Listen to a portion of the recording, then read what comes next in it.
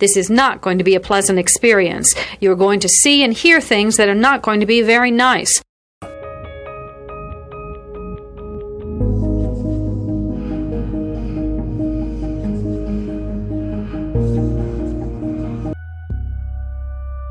Experts divide serial killing into two general types, organized and disorganized. An organized killer brings everything he needs to complete the murder. A disorganized killer improvises. Begin.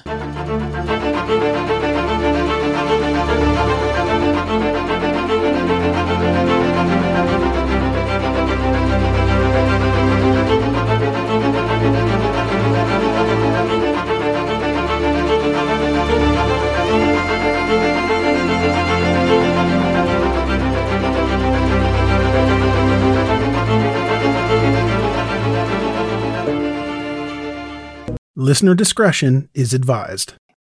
We have kind of a little bit of a different case tonight. This case actually takes place in Delaware County, Iowa, in a town called Earlville, and it's a very, very small town. Population around 700 people, so very small place. And we are talking about a couple named Todd and Amy Mullis. They had been in Iowa their entire lives. They were both born and raised in Iowa. The couple actually met at the county fair, and I cannot think of anything more wholesome than that, the humble meeting at the county fair.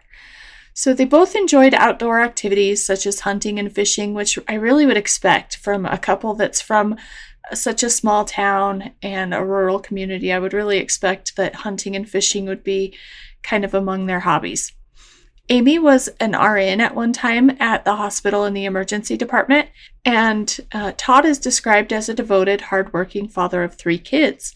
And he had spent most of his life being a farmer. Very humble man. He seemed very, very caring, and he was just described as being very, very hardworking, devoted to his family, just kind of like your average rural town guy, right? So Todd not only had one farm, but in 2016, Todd, Amy, Todd's brother, and his father became owners of additional farmland. Now, Todd had obtained more land with his dad and brother also at one point, so it seemed like as far as accumulating assets was concerned, Todd was really successful at this point. Now, for this case, I used the Crime Shack podcast, which I am loving so much. This was actually the first episode that she ever did, and I loved it so much. So if you have not checked out the Crime Shack yet, honestly, go there. Obviously, please listen to me first. Check her out. She did an amazing job. Her name is Michelle, and leave her a review while you're at it. So she's doing a wonderful job.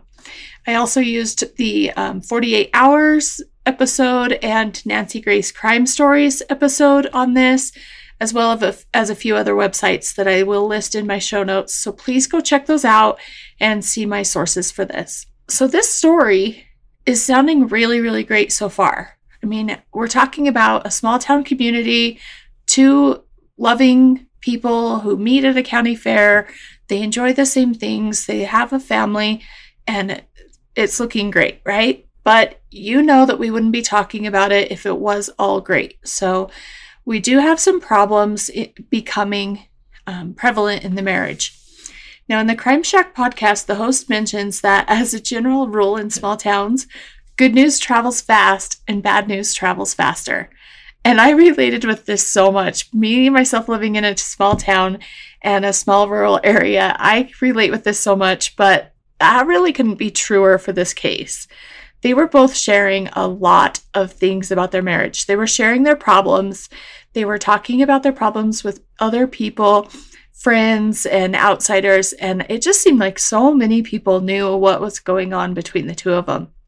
And that seemed kind of odd to me, that they both were reaching out to so many different people about what was happening in their marriage. One thing that did stand out to me is how many friends it seemed like Amy had. There were a lot of people that seemed, like I said, to know about the problems in this marriage, but it seemed like Amy just had a ton of friends. There were a lot of different friends mentioned. A lot actually testified at the trial that we'll talk about later. So it was just a lot of people involved in her life. She was talking to a lot of people, reaching out. And Amy would often complain that Todd worked too much. Amy was kind of the type of person that liked going out and doing things. Todd was more of a stay-home kind of guy, a homebody. And so those things they didn't really have in common, which I understand because I'm so much of a homebody that if I was with somebody that constantly wanted to go out and do things, it would really bother me. And I'm sure my preference of lifestyle would bother them. So I can understand that part. Now, Amy's friend states that she had been unhappy in her marriage and that she hadn't actually been happy for years. And in 2013, while Amy was working at the hospital, Todd actually found out that she was having an affair. Now, after the affair, Amy had quit her job at the hospital and they had been trying to kind of work things out. They sought marital counseling and she was really trying to make things work with Todd. And so she was going to stay primarily just working on the farm, spend more time with Todd, really try to work together on their marriage. Todd states that she was actually doing this willingly because she wanted to spend time with her family. She wanted to give up the hospital life, devote more time to her family. But according to her friends, Amy really felt like that was the only option that she had, and she didn't really feel like Todd was ever going to trust her again after this affair. Todd said that in their marital counseling that the counselor had actually suggested that they would have full disclosure. And the only thing that I ever read about that was it would be necessary for Amy to tell Todd where she was at all times. And so if she would go to the store, go out to lunch with friends, she was constantly having to tell him when she would get there, when she would leave. And it just seemed like there was a lack of trust there. But I never could find anything that actually said that Todd was doing the same thing. So I'm not sure if it was both ways, that he was actually disclosing everything that he was doing, or if it was just more about Amy telling him because he just did not trust her at all during this time. There were only certain friends that Amy was allowed to see during this time, and he was actually timing her when she was out of the house. So Amy's friends would make jokes about it with her, and they would call her the POT, and that was an acronym that stood for Prisoner of Todd. So it kind of surprises me how much the friends knew there was such a lack of trust in this relationship, and there were some things that were happening that maybe weren't so great, and they were kind of aware of everything going on and trying to help, but it was more of a joke at it than anything at this point. Todd's side of the story was very different. He would go on to say that they basically spent every moment together on the farm, that things were going well, and that they were pretty happy, and that they enjoyed spending all of this time together, and he didn't have any problems. Now, in the spring of 2018, Todd does notice some changes in Amy's behavior. Amy would go off into the bedroom alone a lot with her phone, which she hadn't been doing previously. Since he had been down this road before, Todd immediately becomes suspicious of Amy. So he begins to kind of wonder about it. He looks over their phone records, and he discovers over 100 text messages between Amy and the farm manager, Jerry Frazier. Jerry Frazier was actually a field manager for the Mullis farm. He worked for them for quite a while before this point. Todd actually called Jerry to confront him and ask him, what's going on? I'm seeing a lot of text messages between my wife and you, and I just want to know why. And Jerry basically says, no, there's no other reason. It's just kids. We're talking about showing animals at fair, and we're talking about sports and kids' activities and scheduling, and it's really nothing. It's not a big deal. And so he denies that anything else is going on. Todd does feel a little better about things after Jerry denies that there's anything going on, but he still calls Amy's stepmom to ask for advice, which, if you remember, I did say that they are involving so many people in this marriage, and the fact that he called the stepmom to ask for advice suggests that, wow, they are really involving a lot of people instead of talking to his own wife about it. So Amy's stepmom actually suggests calling Jerry's wife to find out what's going on. And I kind of get the impression that due to this being such a rural place and such a small town, that they actually probably already knew each other. And so it was probably not such a big deal to just call out of the blue and ask, because they probably had known each other for quite a few years. That's the impression I get. So Jerry's wife tells Todd that she can't believe that anything would be happening, that they do have a happy marriage. She didn't believe that Jerry would be seeing anybody else, and she dismisses it. She just doesn't even think it's legitimate. There's probably nothing to worry about. And so it does make Todd a little bit more comfortable, and he actually goes a few days later and apologizes to them. He calls them each. He calls Jerry and Jerry's wife each to apologize to them for having handled it incorrectly, he says. And so he reaches out to them and apologizes. Now, unfortunately, that would turn out to be not the case, and Amy had actually been seeing Jerry for a little while. Jerry, as we know, was married. He was a father of 2, and Amy just quite frankly had liked the attention that she was receiving from Jerry. They had been meeting in secret on the farm. They were meeting on back roads or motel rooms sometimes. And at first, it seemed like it was just kind of a purely sexual relationship.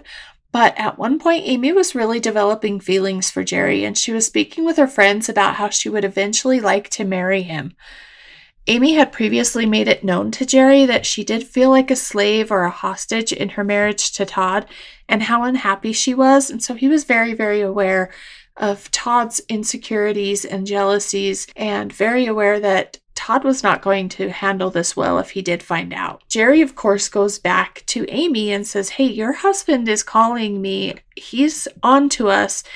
And they kind of figure out that they probably need to slow down on texting. Jerry's immediate solution to it is we need to slow down, but Amy still wanted to keep in contact with him. So Jerry actually got a Gmail account, and they would use Gmail and communicate back and forth via email. Amy went on to tell her friend Terry that Todd had confronted Jerry and that he had denied it, but tells her the real reason behind the text. And so even some of their friends were well aware of the affair that was happening.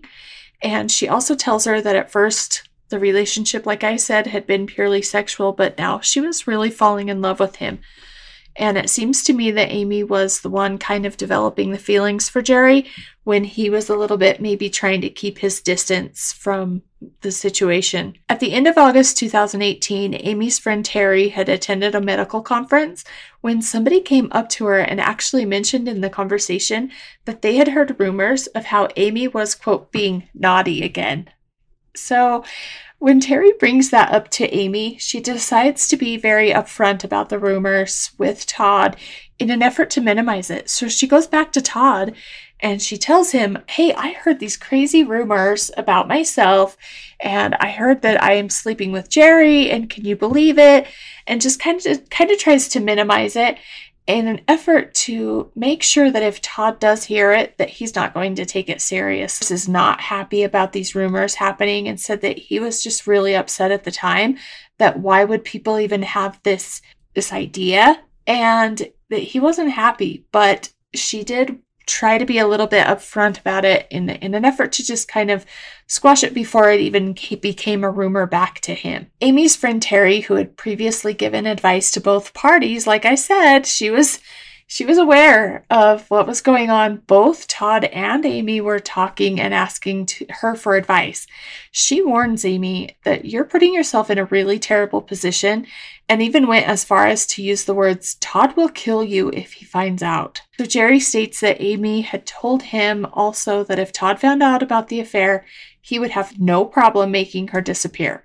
She said if he finds out, that she believes that he would actually kill her. She even pointed out to a friend at one time that if she ever came up missing, to look for her in the new timber. So that's the part that's so extremely disturbing to me. If I had a friend that said, "Hey, if I come up missing, this is exactly who did it and exactly where I am," I think I would be figuring out an escape plan for them. But it didn't seem like they actually took it seriously. It was more like kind of a joke. I don't know at this point how seriously they were actually taking it, but they knew that Todd was actually capable of doing these things. They believed that. One of her friends actually described Todd as, quote, "a person you don't mess with," end quote. So that alone tells me that if you actually believe that he is somebody that you wouldn't mess with, then you know he's capable of something that you don't want to see. Amy also had a conversation with her brother that month, stating that she would want to leave and that she was asking for help in finding an apartment. And he was also willing to help store some furniture for her. So as soon as the crops were out of the fields, she was planning on leaving, and they were going to file for a divorce. On November 6th, Amy went in for a uterine ablation procedure, and it was kind of an in and out procedure, just an outpatient surgery that day. And so by the morning of November 10th, Amy was outside doing some work on the farm with Todd and their 13-year-old son, Tristan. I'm going to take a quick break, and when we come back, we'll discuss more of the incident that occurred on November 10th of 2018. Hello, we are back, and now I'm ready to discuss with you what occurred on the day of November 10th. So remember, Amy had just had the uterine ablation performed 4 days earlier on November 6th. There was testimony that Amy was still experiencing some bleeding at this point. Amy had made breakfast for Todd and Tristan as they set out to work on the farm that morning, sometime around 9 to 9:30 a.m. According to Todd, they were preparing for a delivery of piglets, and Amy had really wanted to go out and help them. That morning, her friend Carrie texts her, quote, "How's it been going? Been thinking of you guys." 1 minute later, Amy's response reads, quote, "Thanks. Okay. Still very tense around here. Just not sure of anything anymore." And that would actually be the last text ever sent from Amy's phone. So what do we think that means? What do you think that was the tension that was happening? Because she had just gone in for this procedure, and according to Todd, everything's fine. But according to her, things are tense. And so I'm not really sure what that's about. But unfortunately, we will never really know Amy's side of the story. Todd said that when Amy got ready to go out for work, he suggested that she go try to clean light fixtures in the barn. And so she's up on kind of buckets and things like that to reach these light fixtures. And she's reaching up and she's cleaning them. And he describes how she keeps getting dizzy. And so she's coming down and she's kind of grabbing herself and just feeling really dizzy and needing something to hold on to. And Tristan keeps asking her, "Are you okay, Mom?" And she tells him yes, just dismisses it. "I'm fine. I just keep getting dizzy." So they both kind of at some point try to convince her to go inside, but she wants to stay outside and she wants to help. So instead, Tristan brings up to Todd that they do need this pet carrier out of the red shed. And so Todd says, "Yeah, Amy, that would really help us out if you would go get this pet carrier." And the pet carrier was just kind of a small pet kennel, and they were planning on putting some kittens in there so that they wouldn't get run over by the heavy equipment that they were going to be using that day. We take this few seconds off to inform you, our valued loyal listener, about the best health and fitness podcast shows from the Nezpod studios. Join us as we give you the best of the best health and wellness updates you can rely on for the treatment of chronic health problems. Classic functional medicine back to basics health tips and special updates from the best doctors in the United States of America. Check out this health and wellness podcast shows. Explore Health Talk Weekly, Healthy Lifestyle Matters, Excellent Health Digest, Healthy and Free Daily, and last but not least, Weekly Health and Fitness Corner. Also, check out Nasty Boy CC, the truest story never told fiction podcast, for that real life on the go experience with the 27-year-old golden boy, who made our guest invite #1 list. He tells us about his story as it happens in real time and in real life. It's Nasty Boy CC, the truest story never told. Go get a load of that happiness, because happiness is healthy as we know it. Join us every week as we continue to provide you the best of health and fitness wellness updates from around the globe. Enjoy the show.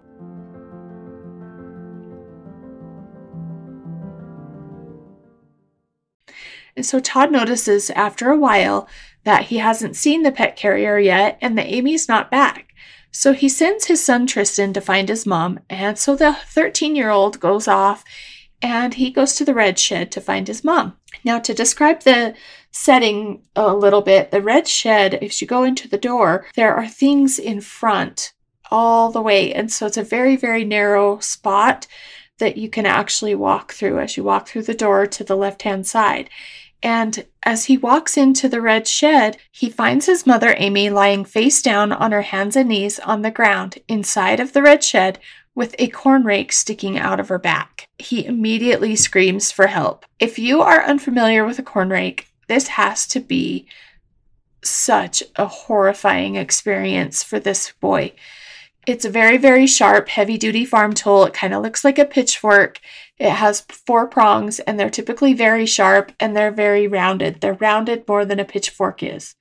And as you can imagine, accidents do happen on farms. That this is definitely kind of a freak accident that you would never think of happening. So instead of calling 911, Todd goes, he finds her, and he takes out the corn rake from her back in order to get her out of the shed. He tells them eventually that there just wasn't room to get her out because it is such a narrow space that he had to actually get the corn rake out of her back in order to get her out of the shed. So he puts her in the truck and takes her to the hospital. During this time that they're on their way to the hospital, Amy is actually seated on 13-year-old Tristan's lap. He's just holding his mom like a child, and she is probably bleeding, I'm guessing, although that wasn't said. I'm guessing there's a lot of blood, but he is actually holding his mom, who is at this point is not responsive. And like I said, Todd had already removed the corn rake, and he's on his way to the hospital. As he's on his way, he frantically phones 911 as he's racing down the road in his truck, and they instruct him to stop and try CPR. And he does that, but Amy is not responding. Todd says during the 911 call that there is actually foam coming out of her mouth.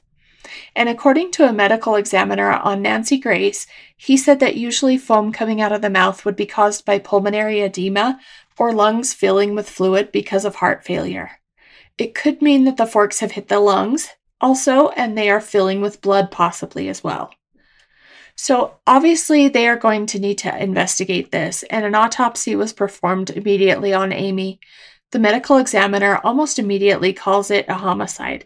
But how would they know that from the autopsy that it was a homicide? Because it appears that it's just some sort of freak accident. Well, her body, the wounds actually told a different story. Blunt force injuries were found on Amy's face, knees, and hands, and wounds that were determined to be defensive wounds. When they investigated her injuries, they also found that she had 6 puncture wounds across her back. And how would there be 6 puncture wounds with only 4 tines on the fork? It's important to note that also the 6 puncture wounds were in different directions. There were 4 facing one way and 2 facing at a different angle. So that would actually mean that instead of one sole incident, she had been impaled with the rake twice, possibly 3 times. There were a couple of drops of blood where he reported her to be found, but other than that, there was no visible blood in the red shed where Amy was found at all. In February 2019, Todd Mullis was arrested for Amy's murder. Todd maintains his innocence and says that he was not aware of the affair at this time, and Tristan told police that he was with his dad that entire day. So, after having his trial being delayed 4 times because of COVID, which we saw a lot of 2020 and even in 2021, Todd's trial finally took place in the fall of 2020. The star witness, unfortunately, for this entire case is their 13-year-old son, because he was there when all of this happened. Can you imagine the trauma that this poor child has been through all of these years? And there are even some sources that allege that Tristan knew of the affair all along, and he had been scared for his mom. There would end up being some cracks in Tristan's story. So when he immediately said, "No, I was with my dad the entire day," that wasn't actually true. There were some times in the morning that he wasn't actually having eyes on his father. And it was a big farm. I mean, these barns are huge. It's a big area. And so I'm sure there were times that they weren't actually seeing each other. So there were a couple of times that Tristan would leave to get water in the office toward the front of the barn, and he admits before the trial that he was gone for maybe less than a minute each time initially, but then during the trial he actually testifies that he doesn't know how long he had been unable to see his dad. So the story kind of keeps changing, and he's really unsure at this point. Now, Tristan says that he never saw any blood, his father's demeanor never changed throughout the day, and prosecution would argue that Jerry had just as much of a motive. And if you think about it, he truly did. I mean, he had the same motive, and really he had access to the farm. So who's to say it couldn't have been Jerry, right? And the defense argues that there simply wasn't enough time for Todd to actually accomplish this without Tristan having noticed or without having something go wrong and not being noticed. So they kind of want to create a doubt that it could have been Jerry. Jerry had actually spent the entire morning 45 minutes away that day with his college-age son, and so his son was also his alibi. They were doing work and watching college football that entire day, and they actually had cell phone records to back up those claims. So he was pretty much dismissed as any person of interest. If Amy and Todd were to split, his entire life, though, would be split in half. The farm would be split, he'd be paying child support and possibly alimony, and they argued that that was plenty of motive for him to want Amy to disappear. The prosecution actually played the 911 calls, and they argued that during the chest compressions, Todd can actually be heard stating something like, quote, cheating whore, end quote, and, quote, go to hell, cheating whore, end quote. Whether or not he actually does say this is a genius move on prosecution's part. When he's questioned about it, Todd states he cannot hear anything and he doesn't recall what he actually had whispered. That alone instills reasonable doubt in the jury, and that's all they need. So that was a genius move on their part to actually create the doubt that Todd was actually saying those things, and Todd had absolutely no defense and no idea of how to back that up. They bring up during the trial the fact that Todd and Amy hadn't actually shared a bed in the last 5 months. They also bring up, as I said, that she had defensive wounds and she had bruises on her knees.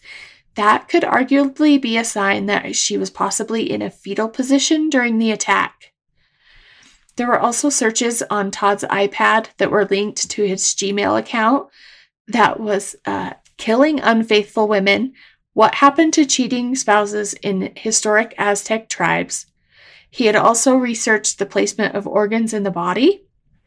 What could that possibly mean? So to me, that means that he's researching the best place to hit someone to kill them because he's researching what organs to hit. And he had also searched things like, was killing more accepted centuries ago? Characteristics of cheating women? Did ancient cultures kill adulterers? And gaping chest wounds. The medical examiner on Nancy Grace states that Amy would not have died instantly from her wounds. He said that depending on what was actually hit, she would have hemorrhaged internally and it would have taken several minutes for her to bleed out. She would have also been in excruciating pain from the rake stuck in her back. Todd was actually found guilty of murder in the first degree, and he was led out of the courtroom in chains.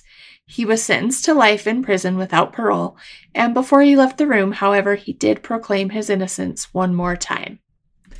So that is the story, folks. Thank you so much for joining me, and we will be back with our Spotlight of the Night. Thanks.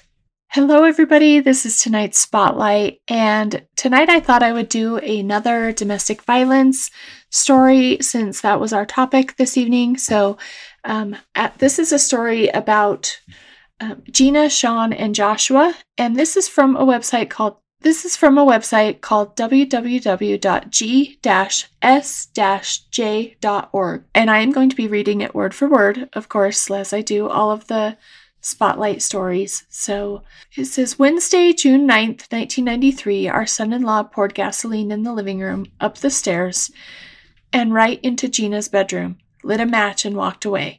Walked away with not a burn on his body, walked away with no carbon monoxide in his lungs, walked away while our daughter and 2 grandsons died in the inferno. And then when you click on to meet Gina, Sean, and Joshua, it says, I have a story to share, a story about my 26-year-old daughter, Gina Marie, my 3-year-old grandson, Sean Edward, and my 7-month-old grandson, Joshua Lee. They were murdered in an arson fire in Jeannette, Pennsylvania on June 9th, 1993. My son-in-law has been found guilty of this dreadful act of violence and is serving 3 consecutive life sentences. All this, 4 lives totally destroyed because of domestic violence. In 1993, 135 people died as a result of domestic violence in Pennsylvania. Gina, Sean, and Joshua, they were 3 of those murders. This same year in Westmoreland County, Pennsylvania, where the crime took place, 7 people died as a result of homicide. Gina, Sean, Joshua, they were 3 of those homicides. In fact, when the local paper did their year-end highlights, it reported the following. The coroner's office investigated 7 deaths it classified as homicides. Of those victims, 4 were male and 3 were female. 2 of the male victims were boys classified as 10 years old or younger. Sean and Joshua, they were those 2 boys. Who is the victim of this hideous crime? To answer that question, you'd have to look at the complete picture. They call me a surviving victim of a homicide. I've always thought that to be a contradiction of words. How does one survive a homicide? My daughter and grandsons are like a pebble thrown in a pond. The ripples that produce the circle from the pebble just keep going. I, as a mother and grandmother, and my husband, and as a father and grandfather, have lost our firstborn and only daughter and our 2 beautiful grandsons. Our son has equally lost. He no longer has a sister, and he is an only child. So that's just a small part. It talks about the beginning of it, and it says, how did this all begin? It started with my daughter looking for the American dream, looking for the house with the white picket fence, 2 cars in the garage, kids, a dog in the yard, and a wonderful husband. After she graduated from high school, she began the search. She first found the husband and had a child, Sean Edward, and was born December 1st, 1989 in Maryland. The marriage ended in divorce. The story continues. She gets involved with another guy. He decides that the grass is greener in Pennsylvania. The dream package is waiting for them there. That was February of 1991.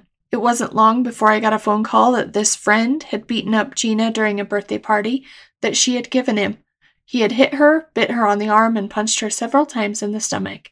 The stomach punches had the most relevance to me. She was pregnant with child number 2. The police were called, Gina went to the hospital, and her friend went to jail. Now comes the next day. Gina decides he didn't mean it. He had been drinking, so all is forgiven.